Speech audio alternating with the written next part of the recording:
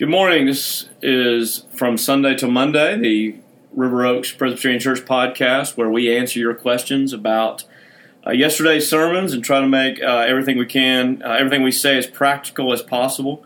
Today, Jonathan Dorst is in Cuba doing a mission trip and sitting on the beach for the glory of God. And I have with me Brent Corbin. Brent, say hello. Hey, hello. Brent, tell everybody what you do. I am the RUF, Reformed University Fellowship campus minister at the University of Tulsa, here in Tulsa, Oklahoma. So he is the local expert on singles, and singles who want to be married, and singles who think they'll never be married. And so I'm excited to talk to him about our sermon yesterday. The last 2 weeks, yesterday I preached on singleness, celibacy, and whether or not that's a punishment. And then the week before, of course, I preached on homosexuality. So that's where we're going to start. In just a second, we'll start answering the questions we didn't get to the week before about homosexuality. And then I'll just ask Brent some questions about singleness and what life is like. Before we get into that, Brent, did you watch the game last night? I did. We had about 50 college students in our living room, so we were making a lot of grilled cheeses and meeting some new folks. But here and there, I was watching it. I watched most of the fourth quarter, and it made me glad that I pretty much only watched the fourth quarter. Yeah, it was the most boring Super Bowl I can remember. But that's how you play the game. Well, you play them to win. You don't play for numbers. So yeah, it just NFL football at that level is just so much different than the fast-paced college football where you have a chance of scoring 50 or 60 points a game. It was more like watching Alabama play every game. So you're saying the Alabama Crimson Tide is basically an NFL team? Is that what you're saying? Essentially, they have NFL quality athletes, 25 deep on each side. So, well, and they had the best recruiting class in the country this year, yet again. So, but that's all right. We'll watch the Oklahoma Sooners get their 20th place recruiting class and coach them up and go for a national championship again next year. Boomer. All right, well, let's get into these questions, and because of all the questions we've gotten, I haven't gotten a single one about football, so which is unfortunate. By the way, I have decided Ash Wednesday is Wednesday, and have you decided what you're going to give up this year? I have not. I'm giving up football. You're such a sacrificial. I am not going to watch pastor. a single football game from Ash Wednesday till Easter. Well done. All right. Well, I'll dwell on it. I'll do something equally challenging, I'm sure. Now, you know what I actually am going to do? I'm going to, I think I'm going to drink a gallon of water a day. Instead of giving something up this year, I'm going to add something. And I'm going to write on my gallon, whoever drinks this water will thirst again. You think this is good? You're so ridiculous and so spiritual. I know, but I think, because drinking a gallon of water will make me give up everything else that I drink, basically. But it also, I don't know, I just feel like I'm actually being serious right now, as goofy as it sounds. Because as I drink that water, I want to be praying about needing a deeper drink of Jesus and receiving His grace more deeply. I know it sounds crazy, but I actually think I'm going to do that. I'll commend it. By the way, if you're listening and you want a good laugh from time to time, you just need to get to know Ricky and his various dieting, exercising antics. They fluctuate worse than the Oklahoma weather. Well, always a source of entertainment. Never in shape, but always entertaining. Entertaining. There you go. All right. Well, let's. Speaking of exercise and diet, let's ask this question. I'm assuming this question comes from someone who has same-sex attraction. He says, "I trust God completely. I'm just tired." So, Brent, as a campus minister, what would your response to that be? I think first off, I would acknowledge that following the Lord is hard, especially in an area that such as sexuality, which is so much at the forefront of our minds. It's certainly at the forefront of our culture, and trying to stand against a tide that is so strong and so prevailing around you, it is exhausting. And so I would certainly not want to kind of denigrate or minimize what that person's experience is. I think the first part of that statement, is I trust God completely. As a good Presbyterian with a full-orbed understanding of sin, we always ought to be a little skeptical of our own efforts and our heart and how well we're trusting God and Again, I don't want to minimize what the experience of trusting God with that area of life is like, but also trusting God means that we're trusting what He's revealed to us in His Word, and He says that He will never tempt us beyond what we can bear, and that He always gives us a way out. And so, in the midst of the exhaustion, we need to know that even if our heart is failing, and even if it is exhausted, and even if it's fleeting in our attempts to follow Him, that He is with us. Mm. Yeah. So as He tells Gideon, as He told Moses, as He tells Joshua, the promise that God is giving us is that He is with us. Mm. And in essence, what faith is trusting that that's enough, that God's presence in the midst of our storm and in the midst of our exhaustion, struggle, ultimately is enough. And I think I would agree. I would agree with that. I would also, just as you were talking, I was thinking about pastorally. I really would want to come alongside this person and ask, what exactly is it that makes you tired? I think a lot of the problems that men and women with same-sex attraction experience in our churches adds to their exhaustion instead of giving them a place to rest. And so I think I would encourage them, as I have been doing a lot of lately, encourage them to be honest with their friends, be honest with their families, that, look, I'm a Christian, I love Jesus. Same-sex attraction is something that I struggle with. I intend to walk with the Lord my entire life, but I don't need to be able to. I don't need to have to hide from you. I think that hiding, and I get it. We're going actually almost every question we're going to deal with today has to do with the hiding, and I think that hiding makes the church a place that exhausts you instead of a place where you get rest. Yeah, and that's right. That just reminds me. I was talking to a guy last Wednesday who his struggle is a bit different. Assuming this is a question about same-sex attraction, his struggle is not in that direction, but is very much with pornography and just being overwhelmed by that for the greater part of his life, actually, more than half of his life now. And he verbalized, he said, when I give into it, I feel so alone. And that aloneness is borne out because you're bearing a burden that you were never intended to carry alone. Certainly we offer it to Christ and trust that He comes alongside us, and as He gives us His people in their presence in our lives too, we share the burden. And so I think that's a huge part of this struggle, and it's a huge part of finding joy and rest amidst a life that will be characterized by struggle on this side of glory. Yeah, I think that's great. It's a great point. One of the things I've tried to really stress as a church is that we don't just give up in the face of our sins, but we confess them to each other, and we're limping together toward glory, and we have to be able to lean on each other. And that fear, that feeling that you're all by yourself with no one to lean on, not only is it exhausting, but it's discouraging. It's kind of like Cam Newton last night when he didn't jump on that football. He was so discouraged by that point. It didn't seem like it was worth it. And I think that feeling of being alone is the most discouraging thing a Christian is going to experience. Yeah. Good questions. All right, next question. It's a long one, but I think it's important for those of you listening who struggle with same-sex attraction. The question is, how do you respond when you yourself know that you are loved and approved of by God?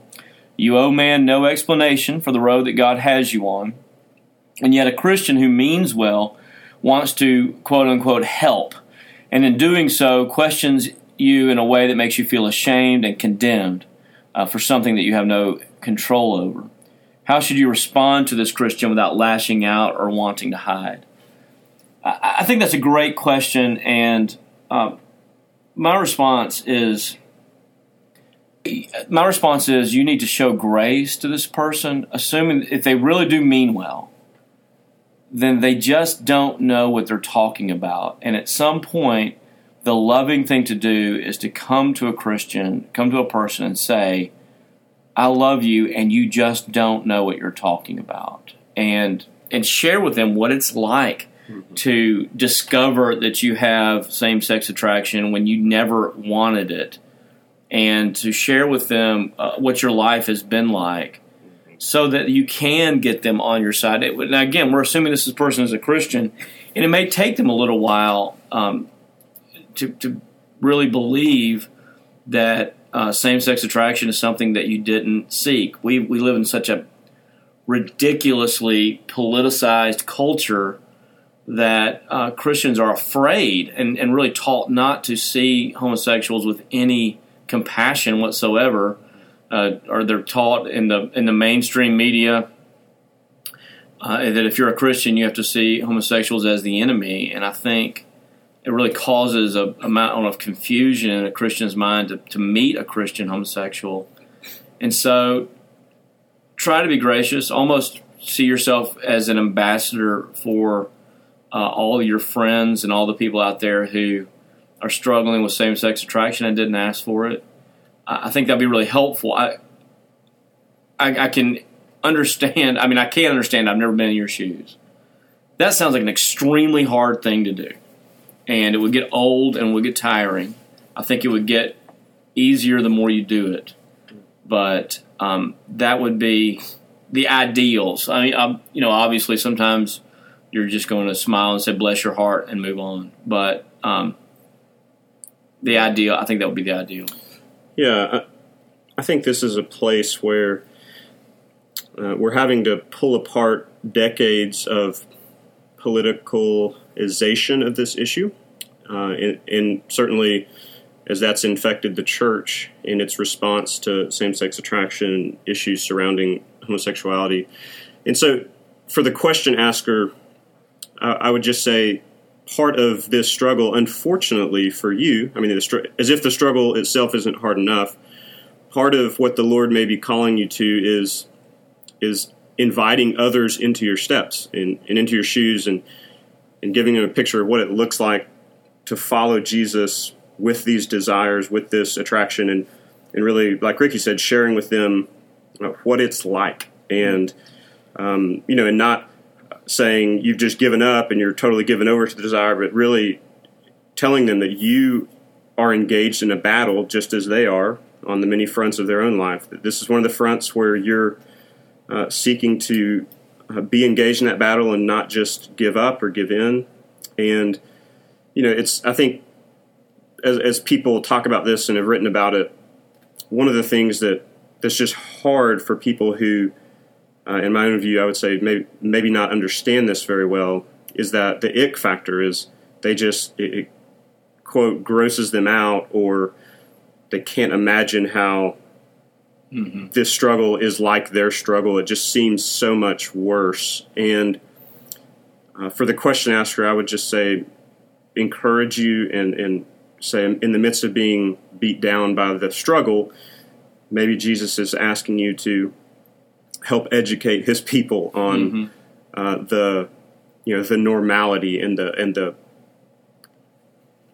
what life is like. Yeah, what life is like, and to help them see that people with this struggle are not pariah in this world. So, and what I've found in my life is the more you talk about something and just bring light out on it, the less terrifying it seems. So I would encourage you to try as much as you can and find a church that's going to walk with you. Yeah. All right, next question. If a friend struggles with same-sex attraction but does not feel a need for healing from it and rather embraces it and calls himself a believer, how do we respond to this person? That's a hard question, and one of the reasons for that, the difficulty of that issue is what I have found to be a primary rule for ministry is I don't answer questions that aren't being asked, and because you don't have any entrance into this person's life, and so if someone doesn't see a need to get better or see a need to be healed, then really there's not a whole lot of ground to stand on. But assuming that this is a close friend, someone you have opportunity to speak to often, I think, man, this is a big question. I think that road you're going to have to go down with them is the road of authority of Scripture. And what do I mean by authority? I mean that Scripture is written by the author of the world. The word author is right there in authority, right? And God is the author of the world. He knows how He designed us. He knows what is best for us. He is the author, and therefore He has the authority. He can tell us what is best for us. We don't have to rely on the latest psychological study or the latest cultural trend to tell us what is best. So, you're probably going to have to walk with this person for a long time. It's not a whole lot different than having friends who are just living other regular lives. They're sexually immoral but heterosexual, and they don't see a need for healing from that. You're going to have to kind of wait until the Lord breaks them down a little bit, and when they are needing help, they're going to turn to you. You have to believe that God has you in their life for a reason. Brent, I'm sure you deal with that a lot on the college campus. How do you feel about that? Yeah, not surprisingly, I actually agree with the authority of Scripture thing. Last fall, we had the privilege of having Dr. Rosaria Butterfield come to campus, and if you don't know who that is, you should Google her and order her books and read them on this subject. And she gets into other subjects as she's talking about her own story coming out of a homosexual lifestyle, really through conversion to Jesus.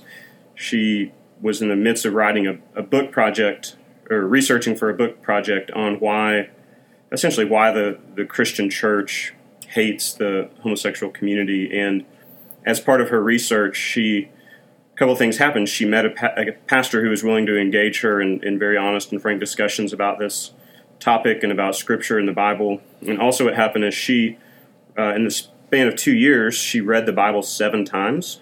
And as she says in her testimony, that as she read more and more of the Bible, she wanted to hate it. She wanted to disagree with it. She had all these questions about its supposed contradictions. And as a good whole book English professor, she took it in chunks and realized that the narrative of the Bible and the worldview that it presented and the consistency and the authority with which it spoke in and of itself became bigger than her own story.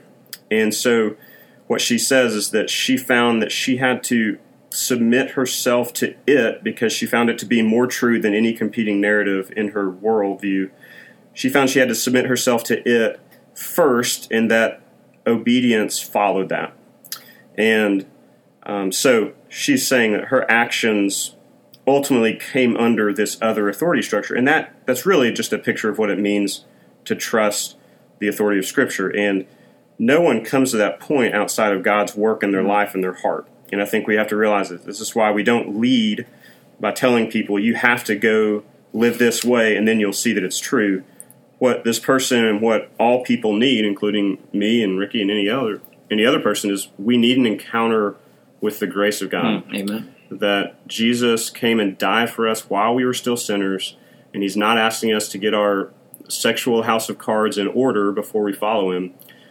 So as friends to people who have this struggle and others, we constantly want to be praying for them. We want to be begging the Lord to open their eyes. We want to be sensitive to where they are in their life stage. We want to be such good friends with them that when those cracks develop in their life and when we have eyes to kind of peer into the heart of hearts, to their heart of hearts, that we can see how they need the balm of the gospel applied.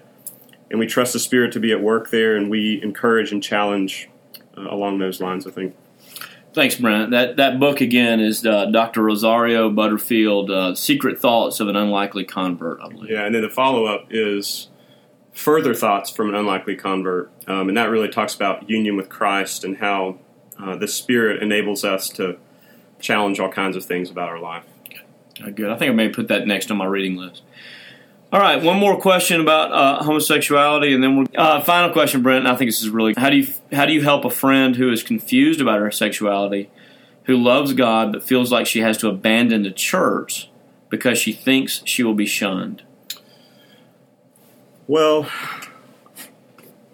I think that unfortunately there are two extremes, and maybe she's finding herself having to be in one of those two extremes. And the extremes are, at one end, a large swath of American churches, I don't know percentage-wise what it would be, which Sure. are open and affirming and would say, hey, there is nothing wrong with this, with giving into this sexuality and this sexual sin, or they wouldn't call it sexual sin, but giving into this desire. At the other end of the spectrum would be churches that certainly would make you feel shunned and would shun you and make you feel very ashamed and very isolated if this is your particular struggle. And so I would kind of challenge the premise of the church and what her idea of that is. And I would say, I hope and would pray that there would be a church that would help her nuance this issue and how same-sex attraction is certainly a very deep struggle for many people, but it is not unique in its struggle. I mean, it's certainly going to be more difficult than some other struggles people have, but to give her a church and a place where she can wrestle with it and talk with others and with pastors and leaders in the church about her sin and not feel like that she's excluded or just kind of written off from the very get-go. I think she would need a thorough and deep understanding of the gospel and to be hearing that on a continual basis. And I think, I agree, Brent. I think it's great. I think, the main thing I would do in this case is it sounds like your friend just needs to know for sure that you are her friend. And, a lot of times what people have told me is, when they've come to me for counseling, that nothing I said to them really helped, which isn't a huge shock. But what does it is a life-changing thing is when I've cried for them and just told them I'm really sorry. And I think it sounds to me like the best thing you can do for this friend is cry for her and then absolutely let her know that no matter what happens, you will never shun her. Mm-hmm. And just tell her that you and I will walk together and we will find a church that will not shun you. And whatever happens, you'll never have to hide from me. And I think that's such a pastoral thing, and that's important for everybody, no matter what their struggle is, to know that you're not going anywhere. And I think that's a challenge to all Christians, that we check our own hearts and say, what are the things that if someone came to us and shared about their own life that we might kind of recoil or step back or think, man, I don't want to enter into that, or I don't want to walk that journey with someone. Great. And move toward repentance for ourselves. Yep. Great. Good. All right, a couple of easy questions, just because when I preached on this text, I preached about this issue 2 weeks ago. The sermon was based on John 5. So I have two questions about John 5 that I just want to answer real quickly, because that's easy. First of all, John 5, verse 14, Jesus says to the man who had been crippled and he had healed him, he said, sin no more lest something worse may happen to you. The question is, does John 5, verse 14 imply that invalid's sin caused his initial condition, and how can we apply this to our own sin? Quickly, the answer to that is just no, it does not imply that. I believe what Jesus is saying there is there are many things that are much worse than a life of being paralyzed, and the top of that list would be an eternity separated from God, and so stop sinning. And a lot of times when the word sin in the New Testament is not so much like an ethical stop being bad, but it's don't miss out on the gospel. And I think that's what he's saying there. Don't keep following after your idols. Come to me, and because something much, much worse than being paralyzed would be missing Christ. And the final question is, during the message on John 5, you mentioned that the pool of Bethesda was likely a hot spring of some kind, which bubbled up from time to time. The word says an angel of the Lord stirred it up. My question is, how can we know what John meant, especially when we can't read or understand the Greek? And my answer to that, without meaning to sound like a smart aleck at all, is you need to start... All right, without meaning to sound like a smart aleck at all, you would be very wise to use the footnotes of your Bible. What I mean by that is the original English versions, especially the version that became the standard, the King James Version, that was translated from Latin texts, and the Latin texts were older. They were not written as early as the original Greek text. So a lot of the newer translations, such as the English Standard Version, the New International Version, they went back to the older Greek text, and they have a much truer translation. So what most likely happened, if you go to that text, if you have a version of the Bible that says an angel of the Lord stirs the water, if you'll look down the footnotes, you'll probably see something like, this is not in the earliest Greek manuscripts. Or if you have a later version, such as the English Standard Version, that whole section about the angel stirring the water is not in there. And if you'll look down in the footnotes, you'll see some later manuscripts say an angel stirred up the water.